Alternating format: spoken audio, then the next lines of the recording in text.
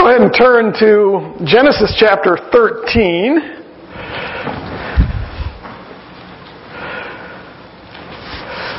So because of the job that I do everything from, I always tell people I do everything from IT stuff to planning office moves to doing what I call break fix to I've even cleaned toilets at Chicago Title just because it had to be done, So I tell people I wear a lot of hats, I do a lot of things, but one of the things that I'm often called on to do is to move a user, or we'll call a user, an employee, within an office space because of conflict. Meaning, I get a call from somebody that says, we're going to make some changes in your office. And I always know, somebody's not getting along. And sure enough, I'll have to go in. They need somebody moved from this cubicle to over in this cubicle because they can't seem to get along sitting 8 feet away from each other with walls up, right? And so, conflict. And so I get called on to do that. Well, I had a rather interesting thing happen to me. Did not happen to me, but I think I was involved with a number of months ago. Whenever I have to do something that requires I be logged in as the user, we're not supposed to share passwords. It's like a no-no. And all the employees are told, never give your password to anyone. But I always say there's an asterisk after that. Because there are some things that I cannot do unless I know the user's username. And so I always tell them, look, either give it to me or I change it and I'll get a new one and I'll use that. And so they'll give me that. So I had 2 users to take care of in an office. And so I called the one and I said, I'm going to need your password because I had to set up some stuff that required you log into something called Office 365 and that. So I'm always a little afraid to ask because I don't know what people use for their passwords, right? And, if they have a 4-letter word or other things, it could be a little embarrassing. Well, this particular user, I asked him, I said, what's your password? And he said, it's IHATESHARLEEN #1. Well, I hate Charlene. Well, Charlene was his coworker. I'm thinking, you could have just said, let me change it first, and then I'll give it to you, But he didn't seem to have any. I hate Charlene, !! Exclamation point, So I reach out to Charlene, who's his coworker. She's not there, so she called me back the next day, and I said, I need to do this, blah, blah, blah. Can I ask you what your password is? And she says, yeah, it's I hate Tyler, with a couple of special. Well, Tyler was her coworker. So obviously there's only 2 people in the office. It's a joint venture we have. It's the only 2 people in the office. And if your passwords are, I hate my coworker, you know that they're either just really teasing each other and they share that information and they're playful, or they really just hate each other. There's something going on there. Both of them have some rather strong personalities, so I would suspect maybe there's some conflict in that office, though I can't say that for certain. So obviously, because we're all sinful human beings, conflict is inevitable. This is true of brothers and sisters within family. I always find it tragic when brothers and sisters don't get along, and I have friends who don't get along with their siblings. That's somewhat foreign to me because I've got 3 brothers and sisters, well, 1 brother and 2 sisters, and we have always been very close. And so it breaks my heart when I have friends who have conflict with their brothers and sisters and don't get along. You get it between husbands and wives. I was reading an article yesterday about the founder, I don't remember her name, the founder of Proverbs 31 Ministries. What's that? Yes, yeah.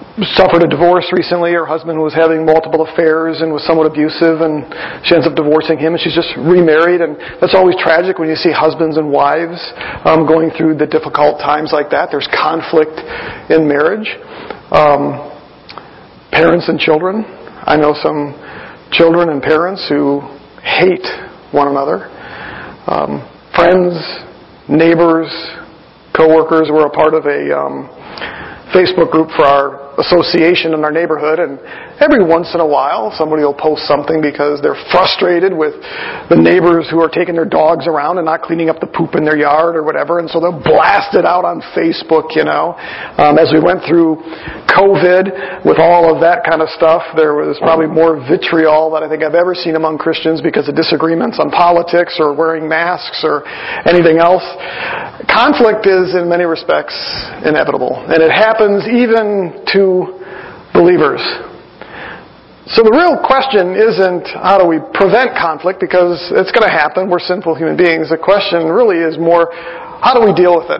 How do we resolve it when it happens? And the Bible has an awful lot to say about that. Today we're going to look at a passage of Scripture, and it has to do with Abraham and Lot and some conflict that developed between the two of them and how that was ultimately resolved.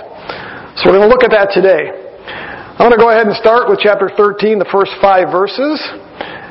We're going to see how Abram's prosperity brought conflict. Abraham's prosperity actually brought about some conflict.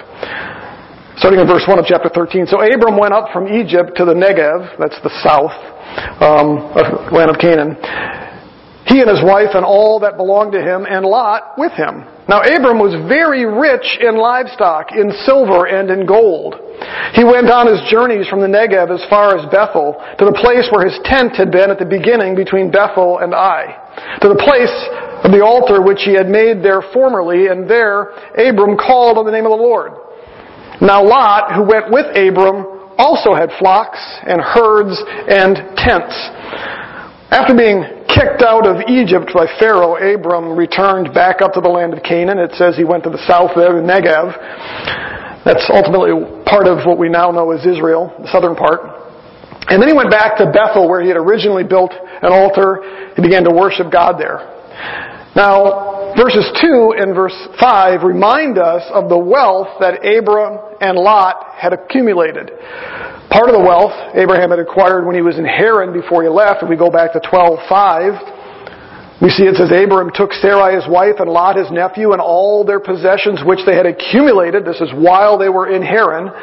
And the persons which they had acquired in Haran, and set out for the land of Canaan. Thus they came to the land of Canaan. So even by the time Abram got to the land of Canaan, he was already beginning to accumulate some wealth.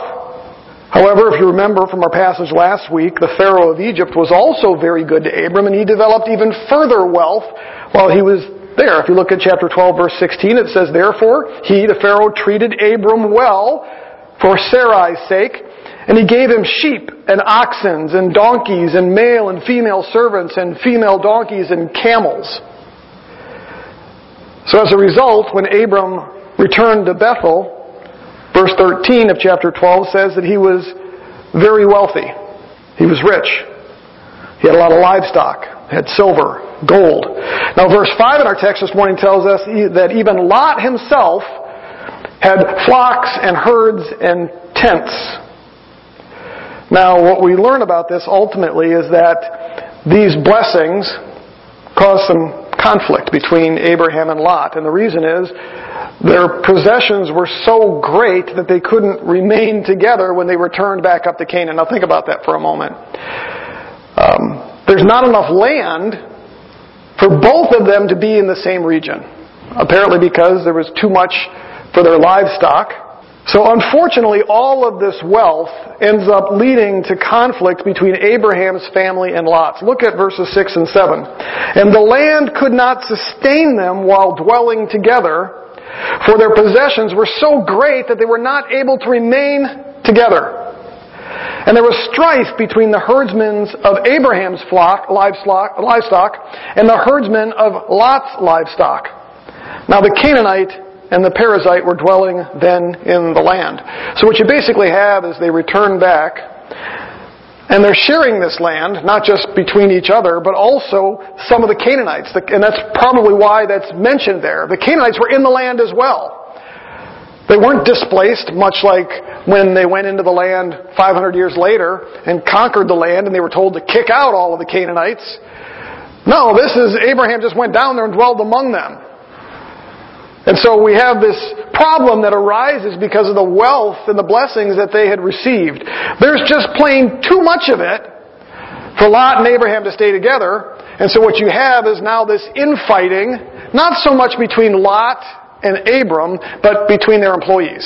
And they're bickering and they're fighting, probably because they don't have enough for their livestock.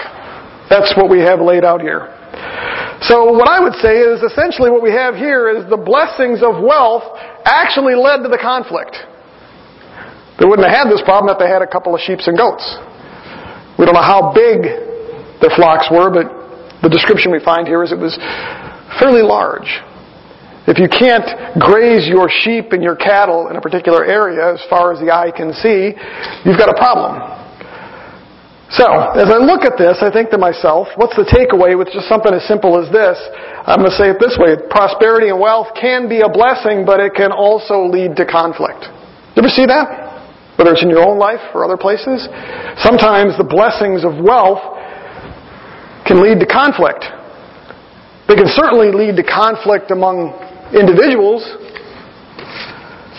James deals with this in his letter. There's conflict between the rich and the poor. As we look at the book of James, in fact, you'll get a kick out of this. I don't know that I've ever preached on the book of James at Grace or even here. Dustin wants me to because it's one of my favorite books. It's the first book I ever translated from scratch in seminary. Books, that was back before we had computers doing all of our stuff for us. Books spread out everywhere, and I absolutely love the book of James, partly because of the nostalgia, but partly because of how practical it is. But a major theme in the book is the conflict between the rich and the poor within the church. And part of it's because as the rich would come in, the poor would give them special favors. Come here, sit in the best seats, and they would kick the poor people off, you know. You poor people, you can sit here at my feet. You know, sit on the floor. And so the poor were sort of catering up to the rich, fancying the rich, probably trying to gain their favor. But we're also told in the book that the rich were oppressing the poor. James chapter 6 or chapter 2 verse 6 says, "But you have dishonored the poor man." He's talking about the poor, but then he says this, "Is it not the rich who oppress you and personally drag you into court?" So here we have the rich suing the poor. They don't have enough rich. And these, you would assume, are believers because that's who James is writing to. Look at James chapter 5, verses 1 through 6 with me.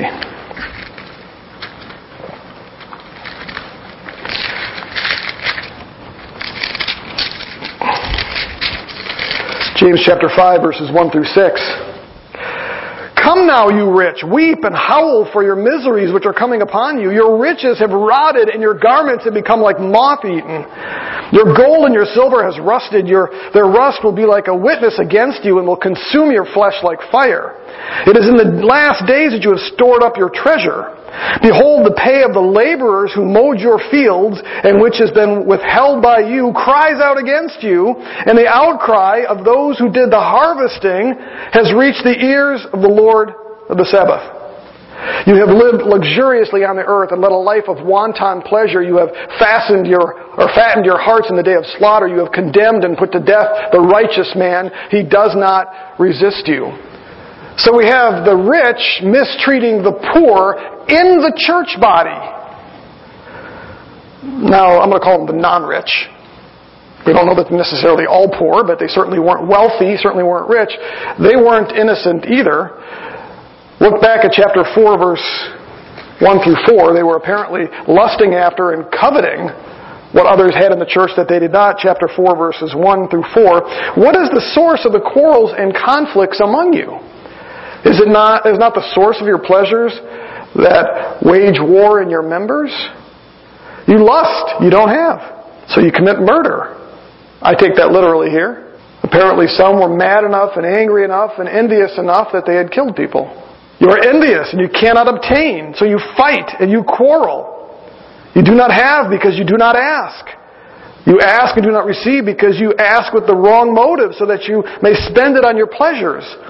You adulteresses, do you not know that friendship with the world is hostility towards God? Therefore, whoever wishes to be a friend of the world makes himself an enemy of God. Jump down to James chapter 5, verses 7 through 9.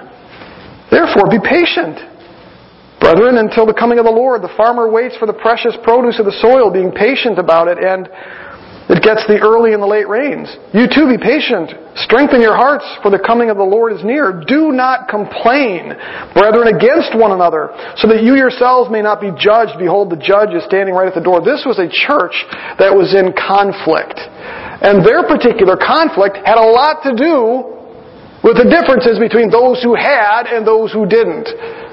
And even those who had a tremendous amount were oppressing those who didn't, and those who didn't have enough were envious and covetous of those who had. So there was some major conflict in this church. The reason I mentioned Dustin may get a kick out of this is I actually dreamt the other night that I was preaching on the book of James. Maybe that's a sign, I don't know. So we have this conflict in the church that came about in part because of the blessings of some within the church. Sometimes God's blessings, sometimes the wealth we receive in the world that we live in can lead to conflict. Now, prosperity and wealth can also lead to conflict between us and God. So it's not just that wealth and prosperity can lead to conflict between individuals and even individual believers, but it actually can lead to conflict between us and God. Listen to what the Bible says. Jesus said in Matthew 19, "Truly I say to you, it's hard for a rich man to enter the kingdom of heaven." He went on, "It's easier for a camel to go through the eye of a needle than for a rich man to enter the kingdom of God." This is often because our hearts are where our treasure is. We're storing up treasures for ourselves on earth instead of storing up treasures in heaven. Paul wrote to Timothy, 1 Timothy chapter 6, verses 9 and 10, "Those who want to get rich fall into temptation and a snare, and many foolish and harmful desires which plunge men into ruin and destruction. For the love of money is a root of all sorts of evil. And some, by longing for it, have wandered away from the faith and pierced themselves with many griefs." So I'm not trying to say here that wealth is a bad thing. I'm not trying to say that being rich is a bad thing. God obviously blesses some. The problem is the conflict that often results if we are not careful. And whether you like it or not, wealth is a huge part of what causes conflict. I don't know how much truth there is to this. I know it used to be true, but the number one, according to many marriage counselors, the number one conflict within the marriage relationship is often what? Money. Oftentimes when it comes to divorce, that's the number one issue that is debated and fought over. Even more so than who gets the kids. Is who gets what's in the 401k? Who gets what's in the house? The possessions. And so again, it's not that wealth or possessions or riches or God's blessings are a bad thing. They're not. It's the conflict that comes as a result oftentimes that if we're not careful can lead to what we see. And so what we find here is you get this amazing blessing of Abraham and Lot. God blessed both of them tremendously with wealth. He had promised Abraham when he called him out of Ur that he would indeed bless him. That's a good thing. The problem was, they get back to the land of Canaan, and it leads to some conflict that they now have to resolve. And so that's the real issue. How do we resolve conflict, no matter what the cause, whether it's wealth or anything else? So we get to the second part of this, which I'm going to refer to as Abraham's sacrificial actions fostered peace. It was Abraham's actions that ultimately foster peace between himself and Lot. Abram is actually the one who initiates the solution, and it's one that involved sacrifice on his behalf. There's a lesson in this for us, and we'll see that in a moment. Look at verses 8 and 9. So Abram said to Lot, "Please let there be no strife between you and me, nor between my herdsmen and your herdsmen, for we are brothers.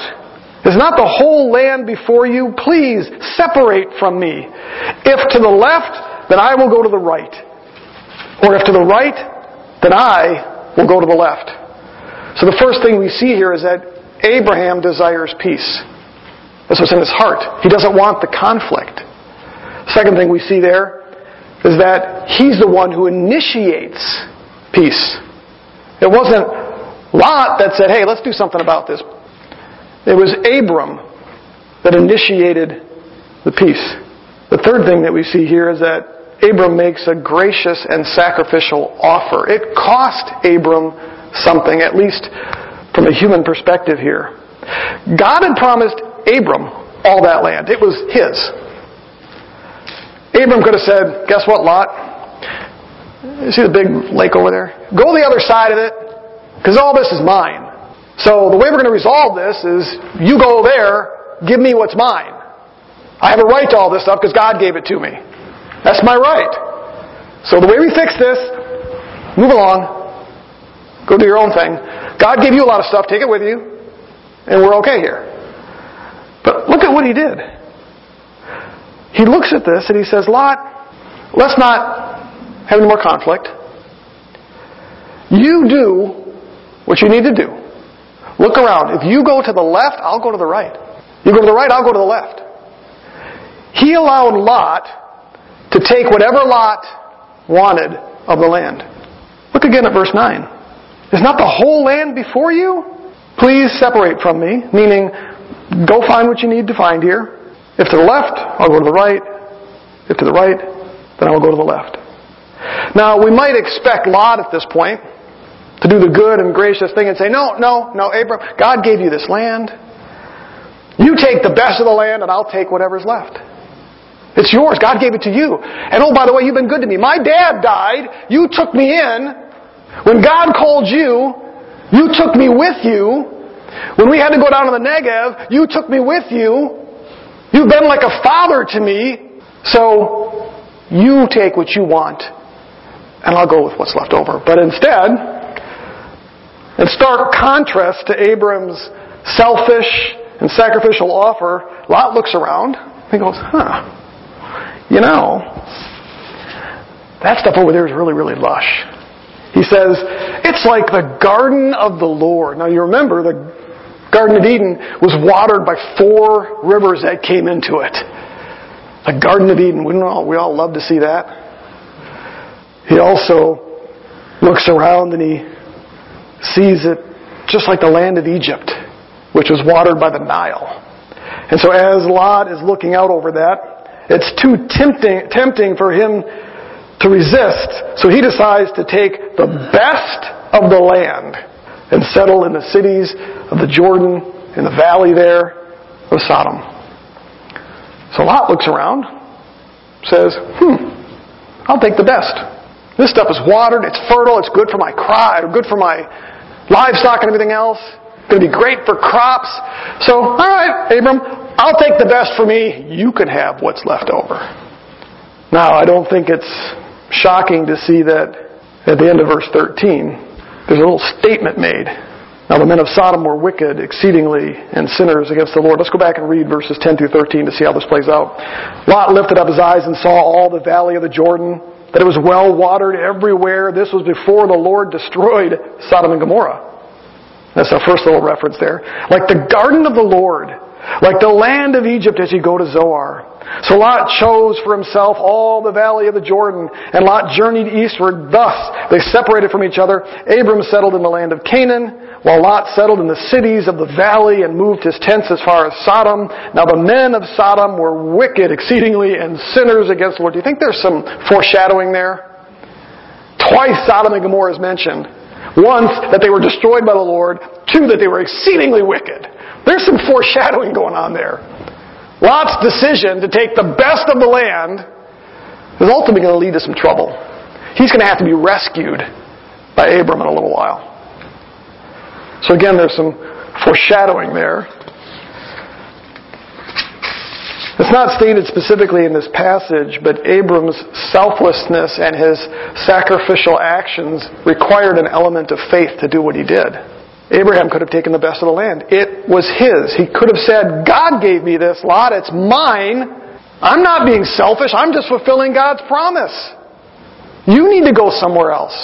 Instead, by allowing Lot to take the best of the land and settling for what was left, it was an act of faith. God would now have to act to continue to bless him, to give him what he had promised. So what's our takeaway from this? God's people should resolve conflict through selfishness, selflessness, sacrifice, and faith, just like Abram. Let me repeat that. God's people should resolve conflict through selflessness, sacrifice, and faith. The Bible's filled with statements and commands calling on us to be peacemakers. Just listen to these. Matthew 5:9. Blessed are the peacemakers, for they shall be called sons of God. In Romans 12:18, the Bible says, if possible, as far as it depends on you, be at peace with all men. And that would include believers and unbelievers. As far as it's dependent upon you, be at peace with all men. Not, if they're willing to cooperate, if they're willing to be peaceful, get together. No, he's saying as much as depends on you, try to be at peace. In Romans 14, verse 19, it says, so then we pursue the things which make for peace and the building up of one another. Lastly, Hebrews chapter 12, verse 14, it says, pursue peace with all men. God wants us, God expects us to pursue peace as much as it depends on us. Now, it's not always possible, but as much as it depends on us, we should be the initiators of peace. That's a hard pill to swallow, isn't it, sometimes? Sometimes to be peacemakers, we have to be like Abram. We have to make some sacrifices. We have to consider the needs of others or their desires above our own. It may even require that we give up something, including maybe some selfishness, maybe even some pride. Look at Philippians chapter 2.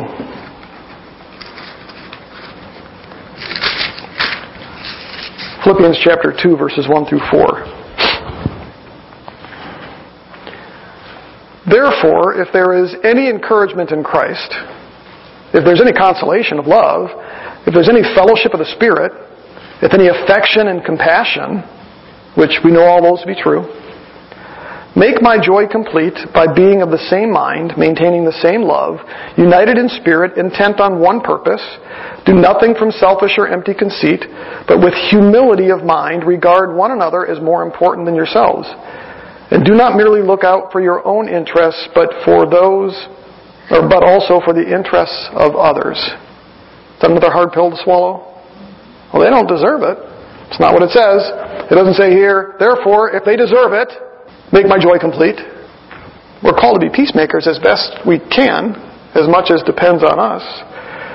And that generally requires some form of sacrifice. It costs us something oftentimes. Now, it doesn't mean that God expects us to be a doormat or for people to walk all over us. But it does require that we be motivated to try to find peace, to try to reduce conflict, as much as it depends on us. Like Abraham, it also is going to involve faith on our part. I think it always does.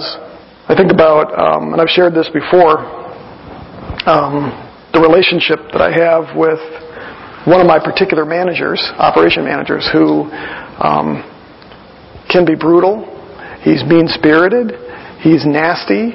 He's come right out and he used to be a former pastor, pastor of the Methodist churches for 10 years. Brags about how he destroyed 3 of them. He has outwardly boasted about how ruling by fear is much more effective than any other form of managing.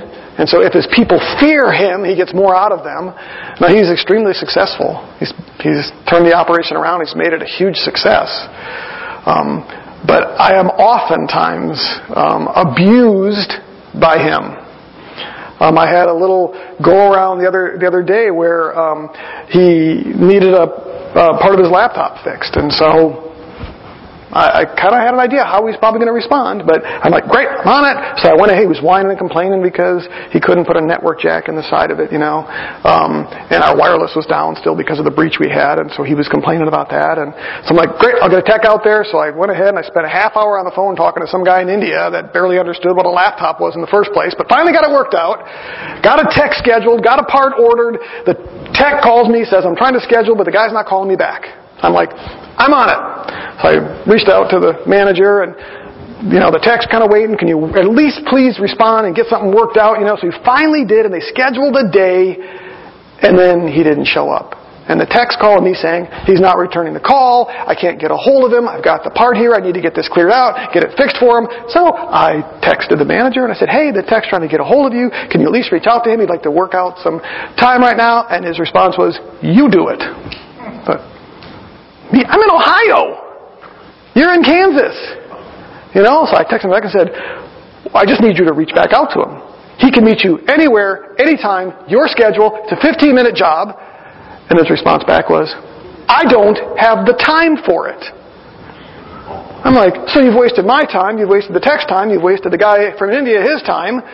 So I'm like, so you want me to cancel the ticket? Yes. That is a typical exchange. I am constantly fighting the battle of, why should I do anything for you? Because this is normal behavior. So I cut and pasted it to my boss just to cover my butt. But I think in my head, his interest, not mine. His operation, not mine. So what do? The next time he whines and complains, and I think I shared this with Matt and Dustin, he'll call in a week or two, whining and complaining because he still has no internet because he can't plug something into his laptop. And what will I be expected to do? Get back on the phone, talk to some guy in India that doesn't understand what a laptop is, get a new part, a new tech, and then I will fight the battle again trying to get it scheduled with somebody who says, I don't have time. How should I respond? Put my pride aside, make some sacrifices, put in the time. Why? Because he obviously needs that to do his job so that his operation is successful, right? Sometimes it costs us something. But we should do whatever we can do. I certainly couldn't just say, nope, gee, sorry.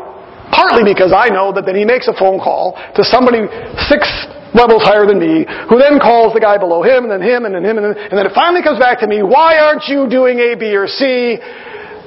And then I can explain everything, and they'll say, yeah, but that's your job.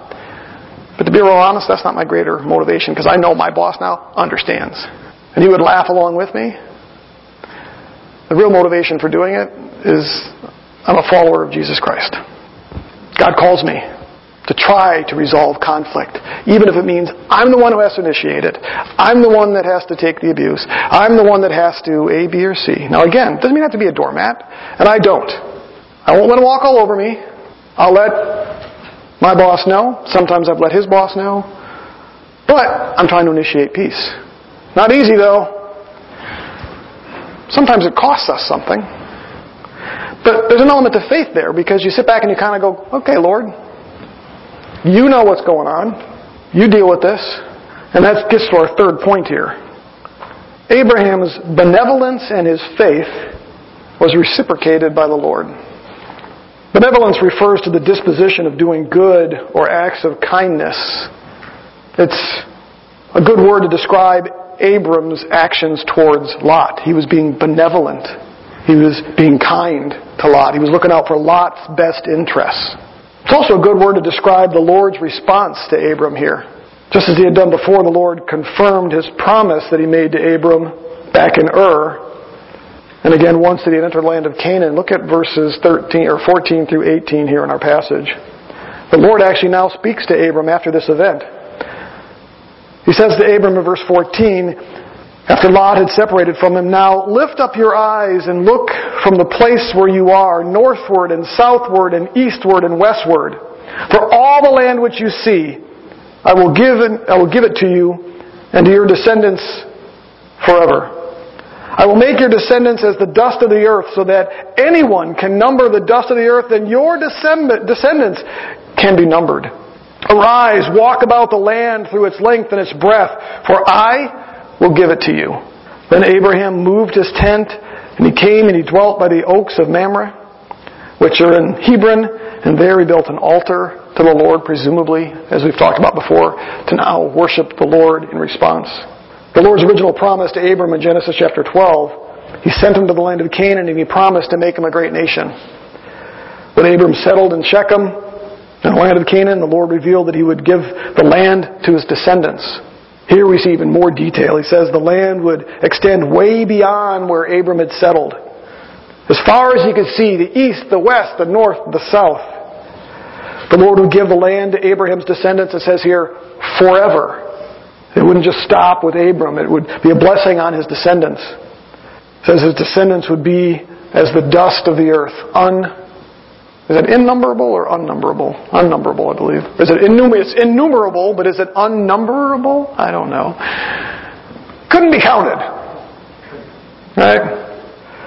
So after Lot took the best of the land, and after it appeared that from an earthly perspective, maybe Abram got the short end of the stick. He got the leftovers. He got the crumbs that had fallen from the table. But it's not the case. Because God confirmed with Abram that all of the land would still ultimately be his and that of his descendants. Abraham's sacrifice, his benevolence, and his faith were met by the same from his Heavenly Father. Our takeaway from this, our sacrifices that we make to try to resolve conflict, the benevolence that we show, the grace we show in that, the faith that we demonstrate, do not go unnoticed or unrewarded by God. The Bible is filled with promises that we will be rewarded for doing good, especially when it involves doing good to those who mistreat us. Listen to some of these Bible verses. You don't have to look them up. You can write them down. But Luke chapter 6, verse 35. But love your enemies. Do good and lend, expecting nothing in return. Why? And your reward will be great. He's not talking about earthly rewards there. He's talking about his Heavenly Father. Hebrews chapter 6, verse 10. For God is not unjust so as to forget your work and the love which you have shown towards his saints in having ministered and is still ministering to the saints. In other words, God is not going to forget what you've done. He's not going to forget what it cost you. He's not going to forget about the sacrifice you make. He's not unjust. He remembers those things. Colossians chapter 3, verses 23 and 24. Whatever you do your work heartily as for the Lord rather than for men. The example I shared before, I'm no longer doing for the manager. I'm doing it for the Lord. He sees it because I've learned over the last 7, 8, 9 years, however long it's been, He doesn't remember what I do for Him. Maybe to some degree. Don't know that it matters because He continues to treat me exactly the same way.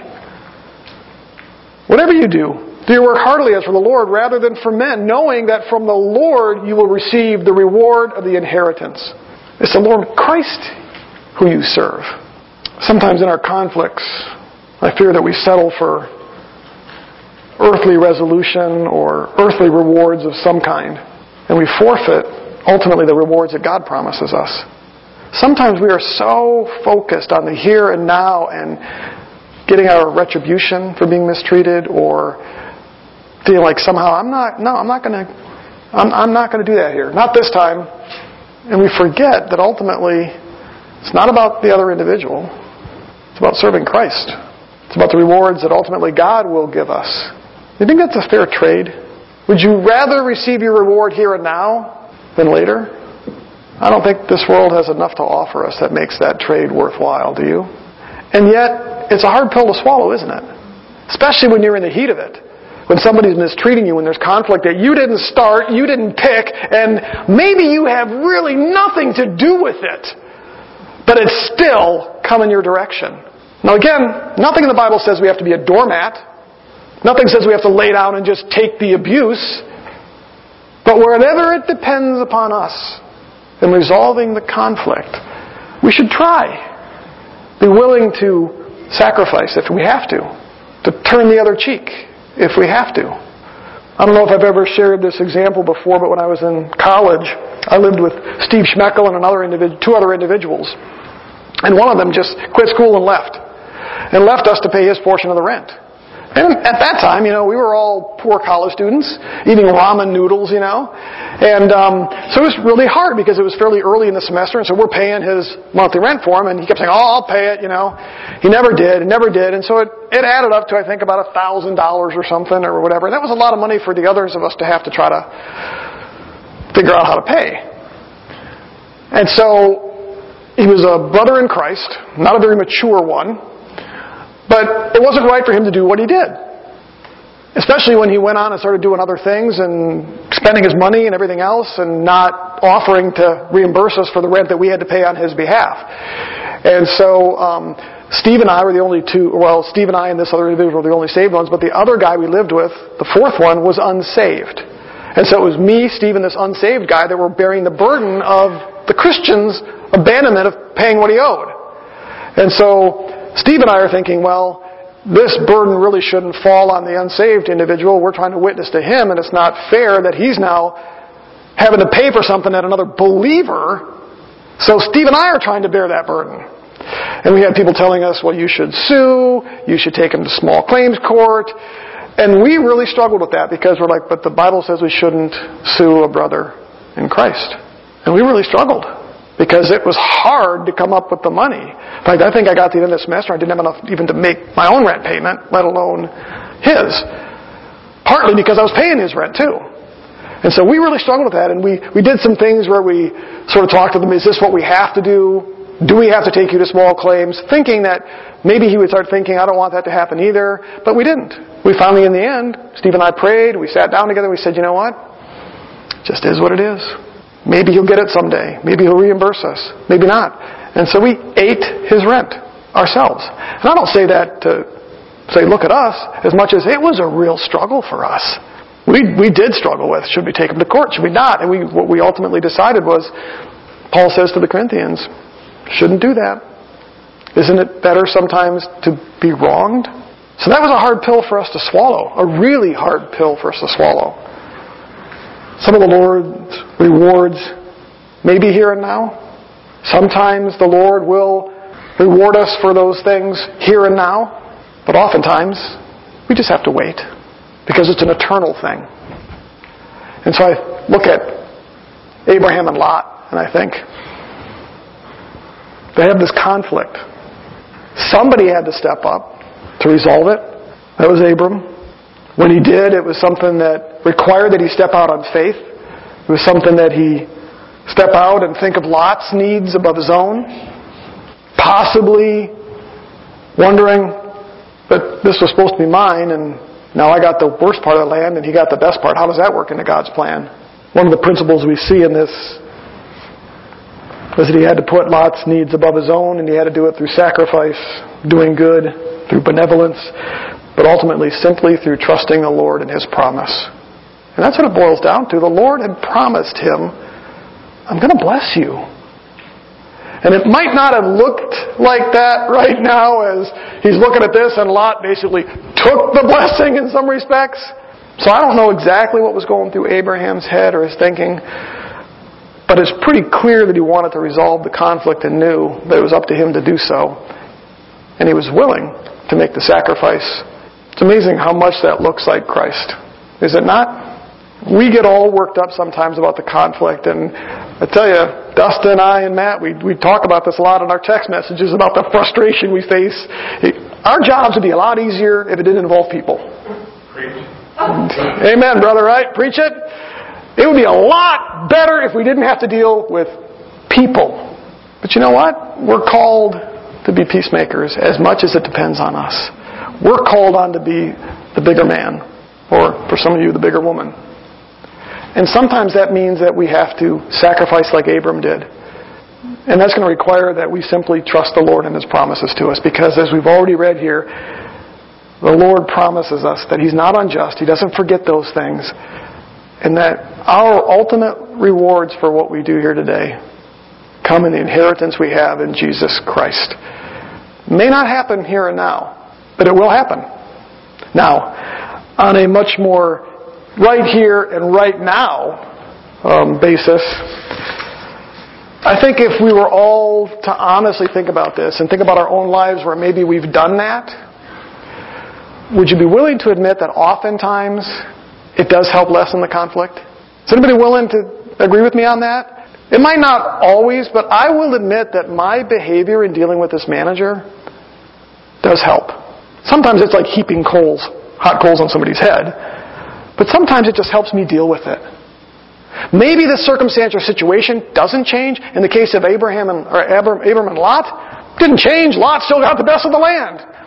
But I'd be willing to bet that Abram was able to sleep at night, knowing that he wasn't in conflict with his family. Sometimes we do get the resolution we hope for, even if the other person takes the best of the land. Amen?